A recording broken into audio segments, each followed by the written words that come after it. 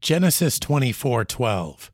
And he said, O Lord God of my master Abraham, I pray thee, send me good speed this day, and show kindness unto my master Abraham. Abraham's servant prays for speed, but only for the benefit of his master. He asks for success, but it is not for his own sake. The master's request is chief in his mind, and it is therefore necessary that God grant his request. This is somewhat parallel to the prayers Jesus often prayed. Glorifying his Father was always the main concern, and whether that meant happiness or difficulty for him was not greatly considered.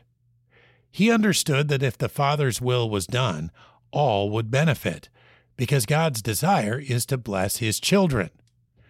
Putting Abraham first meant greater blessing for this servant, and putting our master first will mean greater benefit for us. Let us have the mind of this servant by choosing to do or say that which brings glory to our God. Better still, have the mind of Christ, no reputation, humble, a servant, obedient unto death. Genesis 24:12. And he said, O Lord God of my master Abraham, I pray thee, send me good speed this day, and show kindness unto my master Abraham.